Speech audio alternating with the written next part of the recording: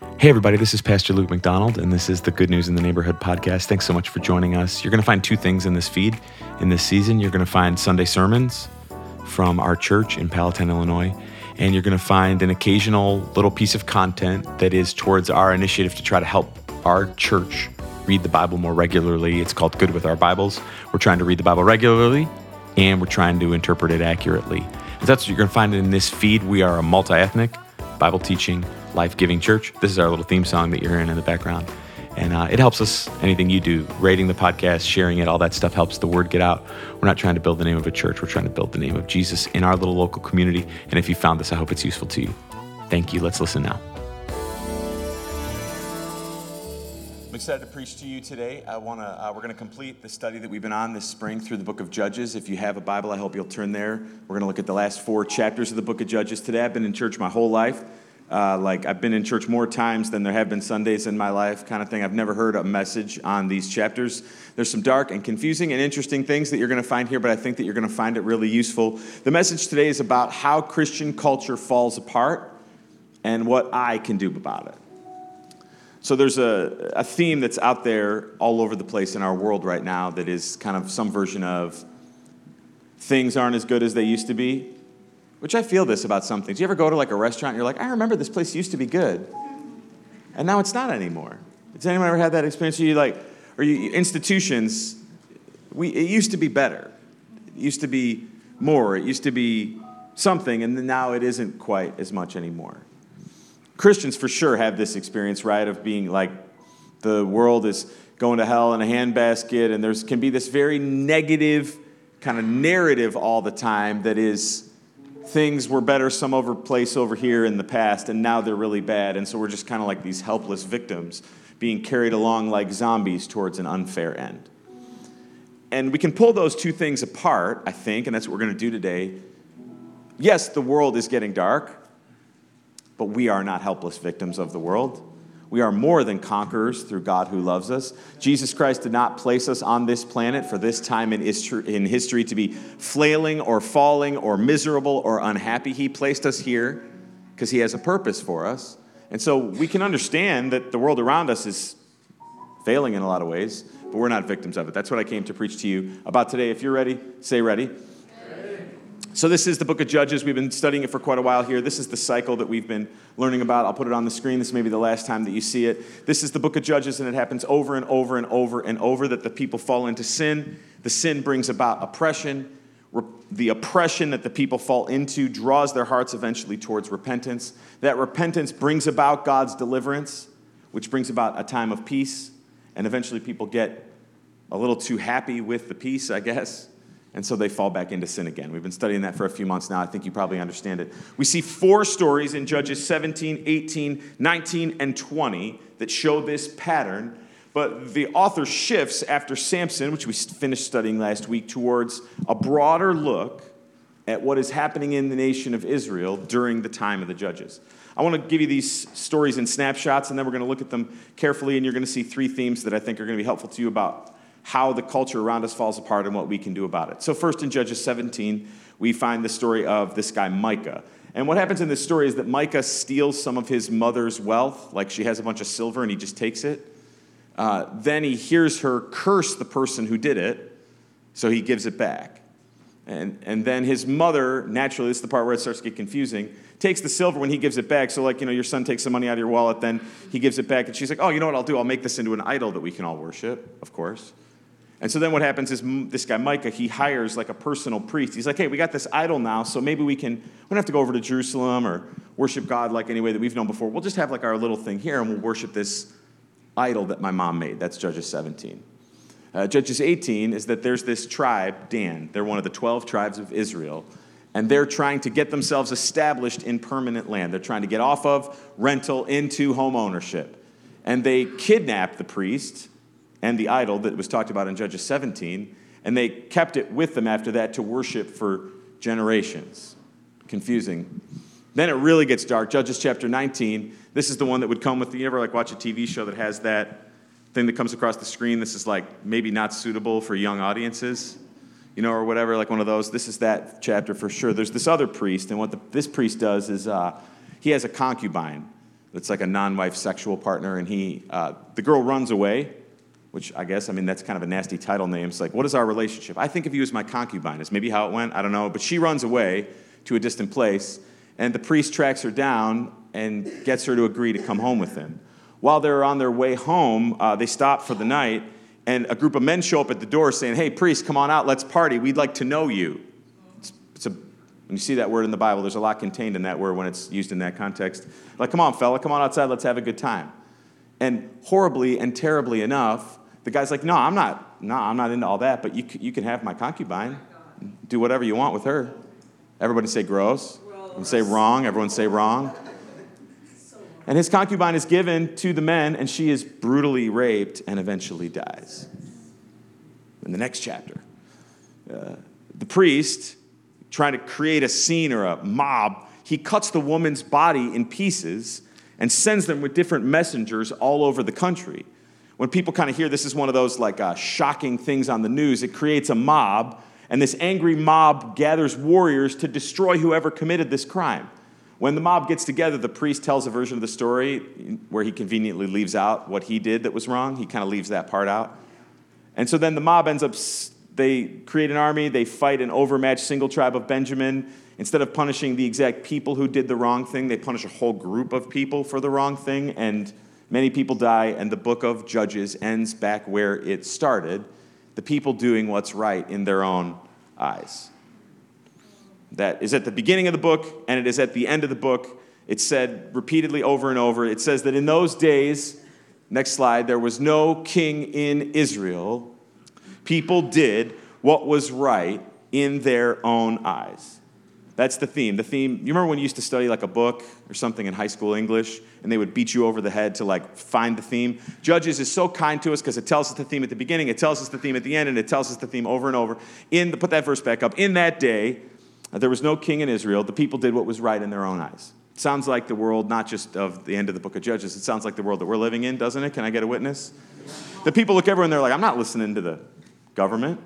I'm not listening to what the court said. I'm not listening to what the teacher said or what the speed limit says. That's me. But I'm not listening to what those rules are. I'm not listening to what that thing is. I'm not following that standard. I'm not following that. No, I'm going to do what makes sense to me. I'm going to do what feels right to me. I'm going to operate in a way that makes sense to me. That's where things start to fall apart. What you see, I guess, this is the way I would summarize that. What that means is that the people of Israel, and many of us now, want the benefits of a safe and prosperous kingdom without the authority of a king. So we want, everything that comes with having, it's safe, and things make sense, and I like the way that it works, but I don't want to have to follow any of the rules to keep it that way. So I want to show you now in these stories a little bit more specifically, now that you kind of get the lay of the land. Judges 17, there's a man of the hill country of Ephraim. I'm just reading a few verses here at the beginning of chapter 17, if you're there. And he said to his mother, the 1,100 pieces of silver that were taken from you, about which you uttered a curse, and also spoke it in my ears, behold, the silver is with me, I took it. You already know from these two verses that this is an unusual thing that happened because, in my experience, kids never admit to taking something they weren't supposed to on the first time they're asked about it. Did you eat the cookies? No. Did you? It's amazing. It's like we had this entire box of Captain Crunch, and then 24 hours later, all of it was gone, and conveniently, nobody ate any of it. How does that happen? It's just amazing. How did that happen, So it says that he felt convicted, so he gave the money back to his mother, verse 4. And his mother took 200 pieces of the silver. She gave it to a silversmith, and they made a carved image and a metal image, and it was in the house of Micah. And the man Micah had a shrine. He made an ephod and household gods and ordained one of his sons who became his priest. And Micah said to him, verse 10, stay with me, be to me a father and a priest. I will give to you 10 pieces of silver a year and a suit of clothes and your living. And Micah ordained the Levite, and the young man became his priest, and he was in the house of Micah. Then Micah said, now I know that the Lord will prosper me because I have a Levite as a priest. All right, so what's happening here? We see there in that last verse, just put that back for a second. What's happening? Because the Bible isn't just a collection of random words. It's there to teach us something for a purpose. When he says that I know the Lord will prosper me because I have a Levite as a priest, he's saying I can have my own way of worshiping, and I can have God's way at the same time. He's saying I can do it the world's way, and I can do it God's way at the same time. He's describing something called syncretism. And syncretism destroys our faith's uniqueness. That's the first thing. I'm going to give you 3 that are about this Christian culture that we're part of and how it falls apart and what I can do about it. And the first one is this: syncretism destroys our faith's uniqueness.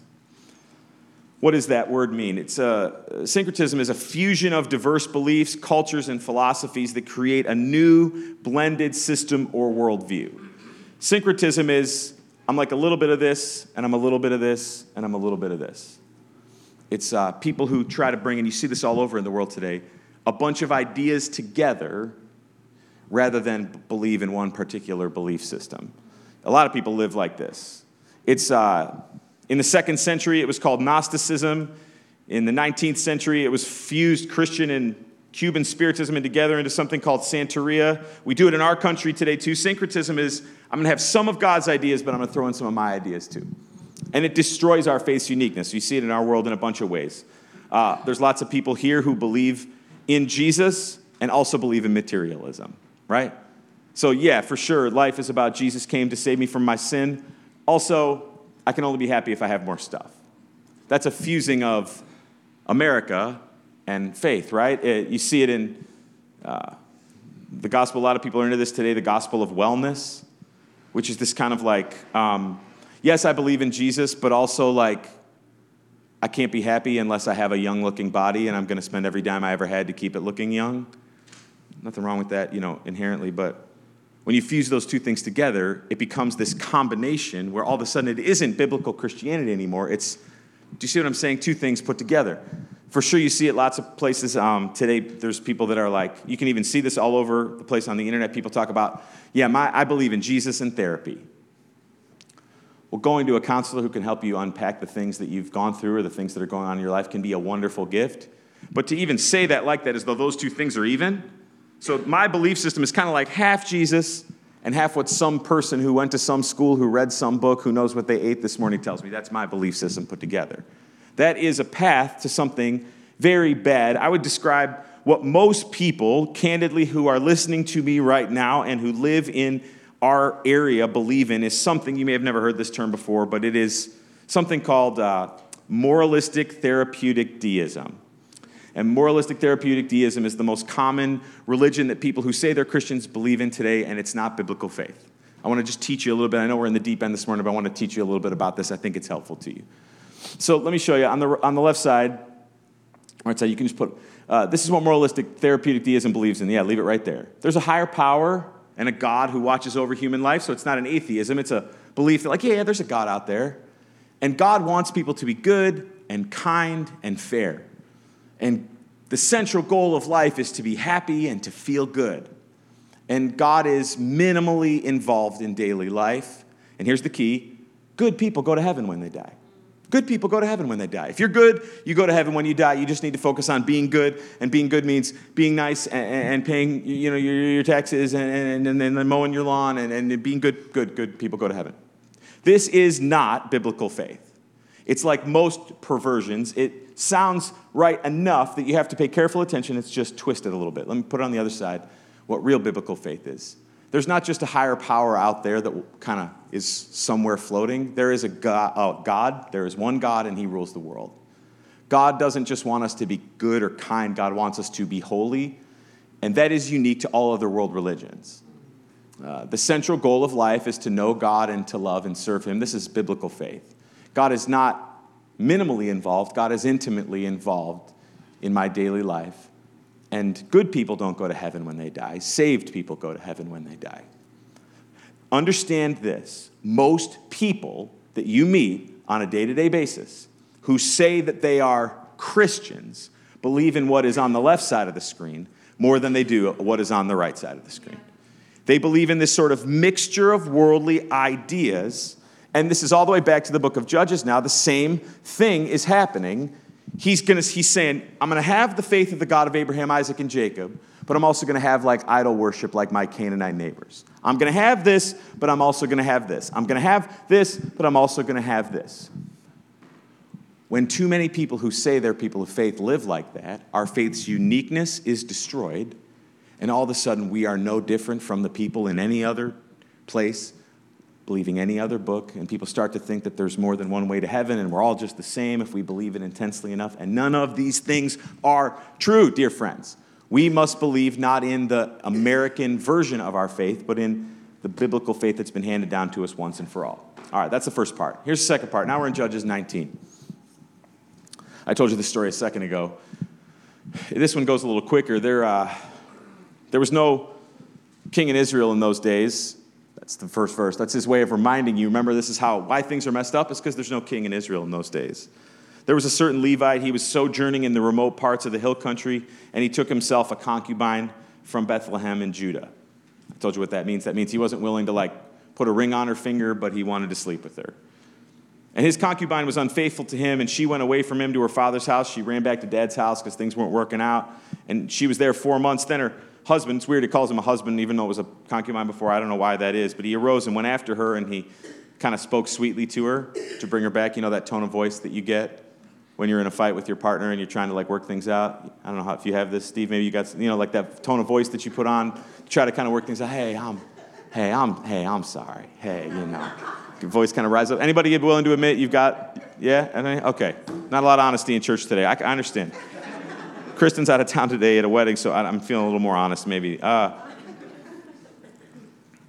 He spoke kindly to her, and she's like, all right, fine. I'll come back.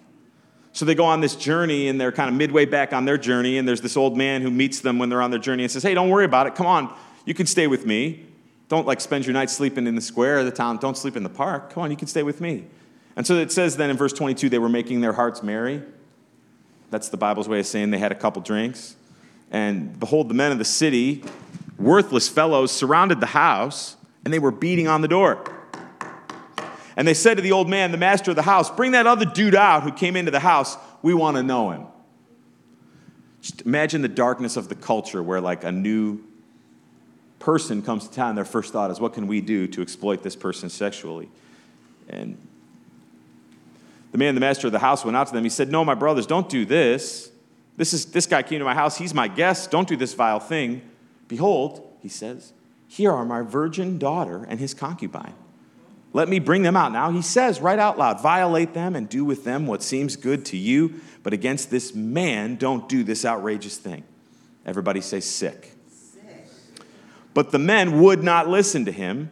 So the man, trying to help out the old man, he seizes his concubine. He makes her go out to them. And they knew her and abused her all night until the morning.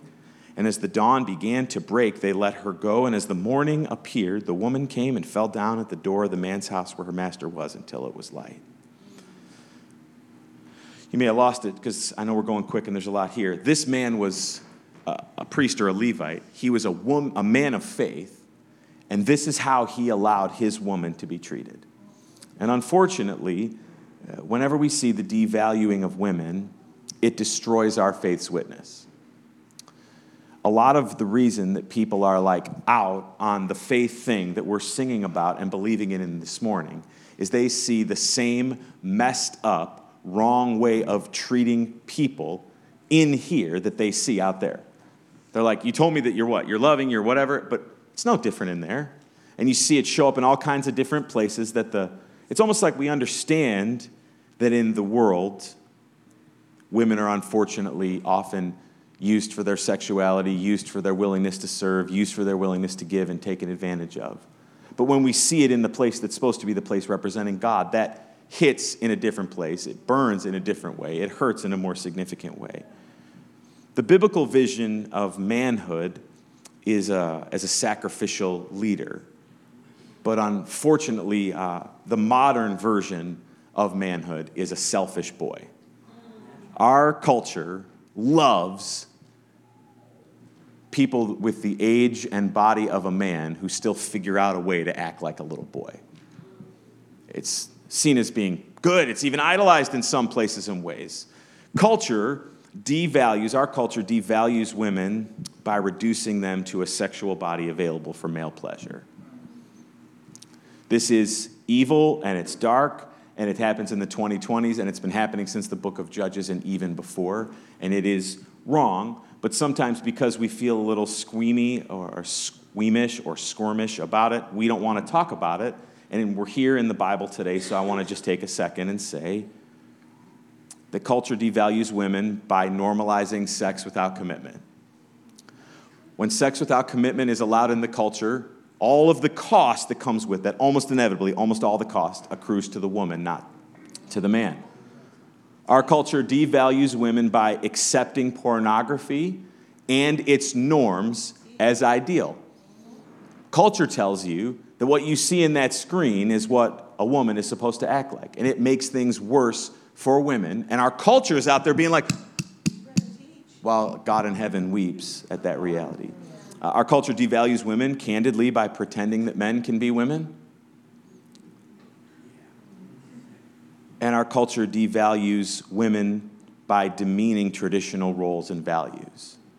It happens often to me in the church where a woman will say, why is it like when I was working out there in corporate world, or I was great, but now that most of my energy goes to taking care of my kids and my husband and my family and serving the church, I'm not seen as like valuable anymore. I mean, maybe not even like doing a good job as part of Team Girl because I'm taking care of my home. Our culture devalues women by demeaning when they fulfill their traditional values and roles. And every family has a different story, and every family has to figure out the best way to pull all those pieces together. And we're not a church that's trying to say there's one perfect way to have a family. There's all kinds of ways to live out God's biblical principles, but this is what our culture tells us out there. Unfortunately, the church is often no better. The church responded over the last few decades to these cultural values by pulling a different group of values together, something that you may know of or may not know of called purity culture, which tends to devalue women by a different way of interpreting the same reductive value of them. This is a male obsession with virginity and modesty. It's messaging that portrays men as helpless victims of their own biology, as though acting out, and we've got these for the screen, as though acting out in an inappropriate way is somehow there's nothing he can do about it. He can't help it. He's just being a man. And the church also sometimes unfairly devalues women by, instead of demeaning traditional roles, by idolizing them. You may have been in a church like this at some time in your life or been part of it where it's like, the really good families are the one where mom doesn't work, or the really good families are the ones where mom's head of the quilting club or whatever, no offense if you are, but and that's what the church often does, is takes the wrong values and culture and then goes the other way with them in just as problematic of a way. Why are we talking about this, and why is this important right now?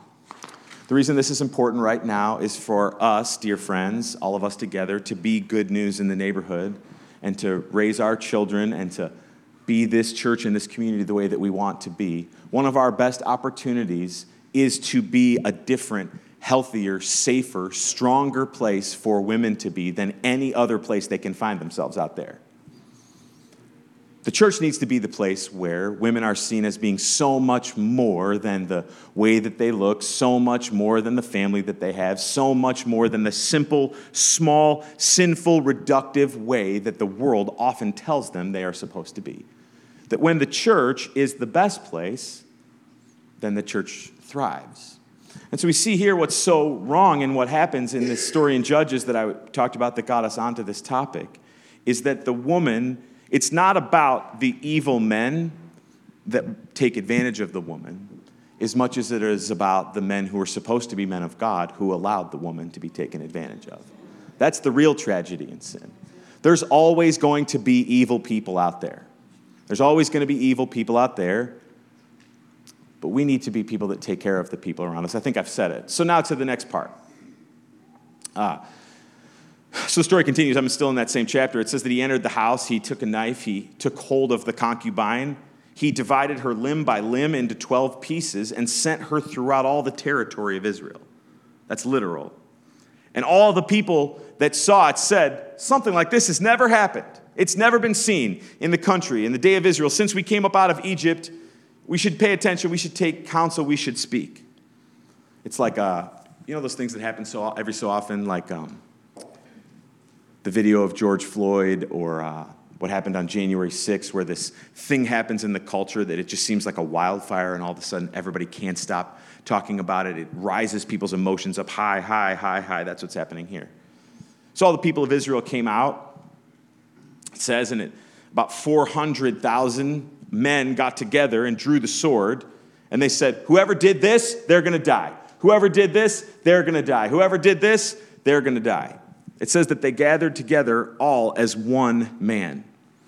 Now, if you've been paying careful attention to the book of Judges, this is crazy because the only time the whole country was unified on anything was not in worshiping the God that they all came from. It was in their anger at these guys over here. So the men of Israel, it says again, verse 17, they got 400,000 men together, and they asked God, what should we do? And the Lord said, go tomorrow.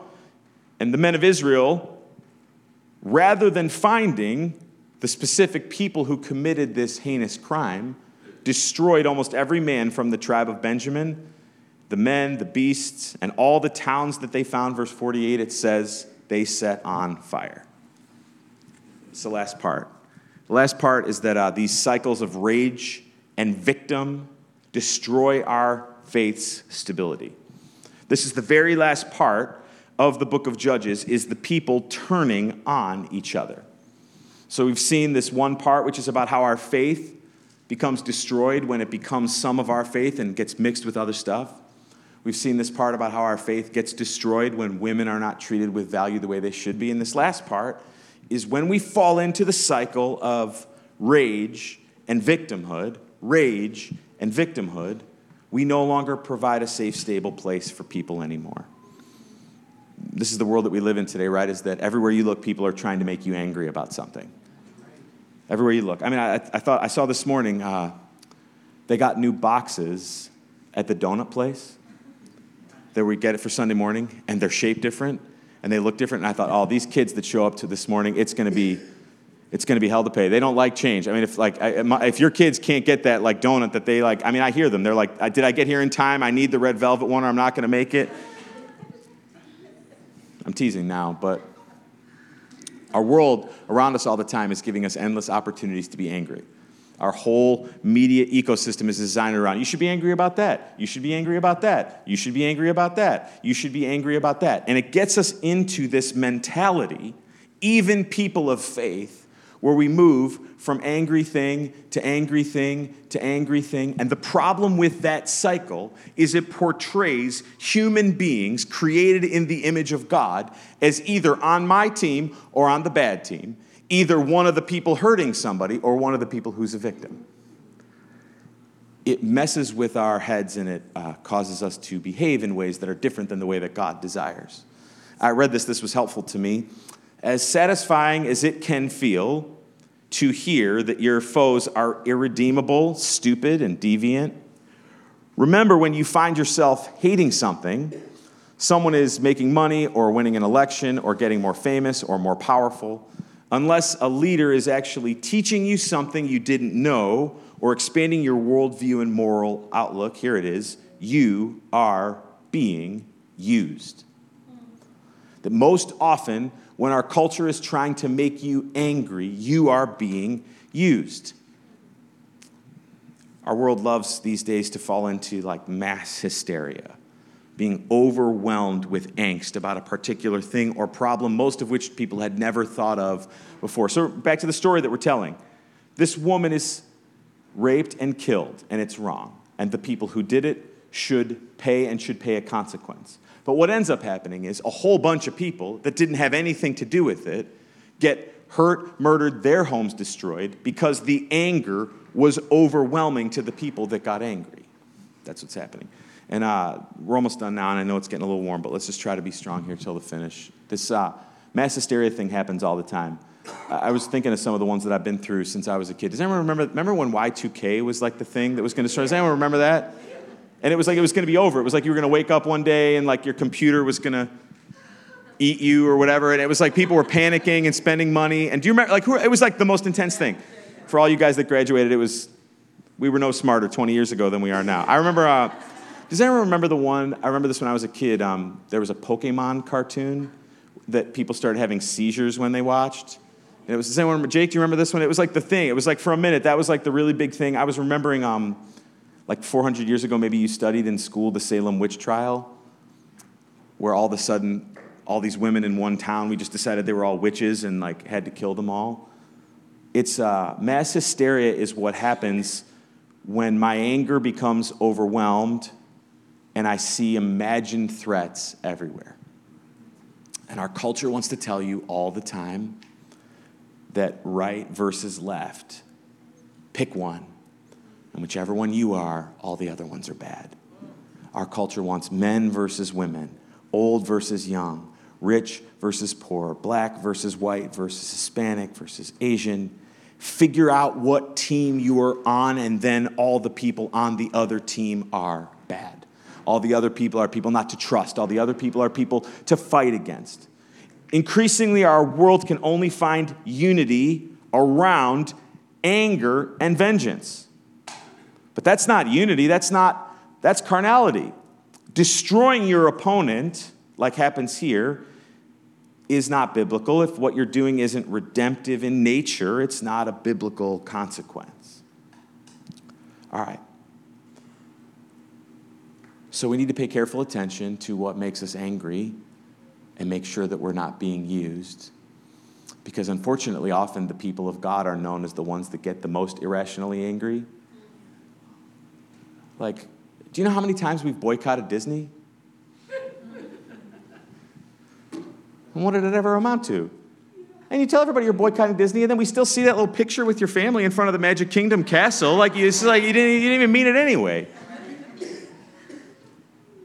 That was a great mass hysteria. I don't know if you know this. Do you know the one about like how like in The Lion King or Aladdin, you can, if you like flip it upside down, you like secretly look, there's like all these nasty words being spelled out like in smoke or whatever. I don't know. Bill, you for sure know about all these like. People of faith are often known as the people who get angry about stuff that we can't do anything about. And it just makes everybody out in the world being like I don't know, man. Like, I'm just like trying to feed my family and like figure out how to get through the day. And you're over here telling me that like Mickey Mouse is the thing who's destroying all of us. It just makes, I'm just telling you straight, it makes people roll their eyes. Like, you guys can't find something else like more real to get worked up about?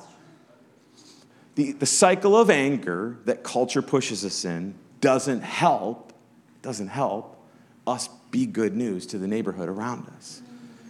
So it gets us back now. We're real close to done now. In those days, there was no king in Israel. This is the very end of the book of Judges. We've made it to the end. Who knows if we'll ever return. Everyone did what was right in their own eyes. So what's easy to do is to take in a message like this and be like, man, isn't that the worst? All those people out there doing what's right in their own eyes. Don't you just hate all those people out there, all those people that I work with? They're just doing what's right in their own eyes. Don't you hate all those people like doing what's right in their own eyes? I mean, I saw those people yesterday with the Kentucky Derby hats and walking around down, and it's like, what did they think? I guess that looks good in their own eyes. It may not look good to me, but I'm just so much smarter than them and so much better. And did you hear about that girl that we go to church with? Did you hear about her? She's getting divorced, and man, can you just believe what she's just living? Like what's right in her own eyes. And did you hear about how he spent his money? He's just doing what's right in his own eyes. I just can't believe it. I just can't believe it. Did you see that dress that she wore to the prom, that girl that goes to church of all things? I mean, she's just doing what's right in her own eyes. And it's so easy to kind of like get all going about everything else all over these other places. And where the real struggle comes and where the real problem comes is how often you and I are doing what's right in my own eyes, your own eyes. As long as we're worked up about how much better we are than everyone else out there, the church gets smaller, weaker, and can't even make an impact on the neighborhood around it. So what do? Just returning back to some basic things, and then we're done. What I do is, one, I choose Jesus as king again. Jesus Christ is the king over everything. His words, his law, his standard, his way. The culture wants us to think that Jesus is out of fashion. No, maybe the way that we live him out is out of fashion, but he is the same yesterday, today, and forever, and he is a good God above all others. So I choose Jesus as king again. I say, I don't even know what to do half the time with the choices that I'm facing, but I choose Jesus as king. I choose the Bible again as my authority, and it's binding. That doesn't mean that every person who's telling you what the Bible says is telling you the truth. But what it actually says and what it actually means is the binding authority for my life. And then 3, I choose church again as a priority, which is part of it. A lot of us struggle to have spiritual power over the difficult things that we're facing day to day, and we wonder why, and it's because we don't access the maturity and wisdom and blessing of all the wonderful people that we rub shoulders with week by week. We don't get here often enough, and then we wonder why we don't have power. So back to where we started, and I'm going to pray, and then we're going to be done. I don't know about you, but I look out at the world often in these days that we're living in, and I feel like it doesn't make sense to me so often, or I feel like I don't fit. Anyone ever feel like that? I look around at the world, and I'm just like, I don't know. I would never move to Canada, but maybe I should go somewhere. It just doesn't. And it can be really easy to fall into the trap of kind of being like a helpless victim along with the path. The world's just getting worse and worse, and there's nothing that I can do about it, so I guess just... But what we are doing together, the way that we are living together, the choices that you're making in your marriage, in your family, in your job, with your money, that little bit is the thing that we contribute to the broader sense of what the church can be. And when the church is right, it is the antidote to all the world's problems.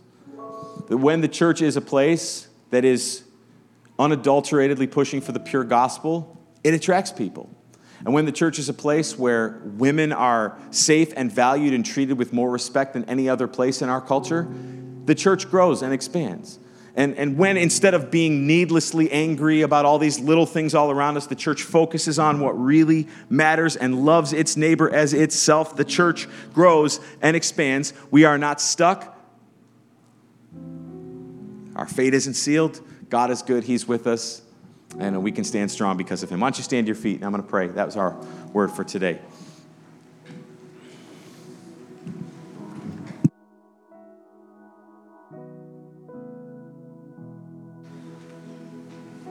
Lord, I pray that every word that was spoken that was useful today from your word would resonate in our ears and our minds. I pray that whatever was useless would fall to the ground, never to be thought of again. And Lord, I pray that by faith you would strengthen each person here for the task ahead of them this week. Lord, give them fresh courage and fresh joy to do whatever they need to do in front of them. Lord, this is challenging, but it's your word and we believe it's useful. I pray in Jesus' name. If you believe, say amen. This has been the Good News Neighborhood Podcast. Thank you so much for listening. I hope you've enjoyed the song. I hope it's been helpful to you. We'll see you again soon. This is Good News.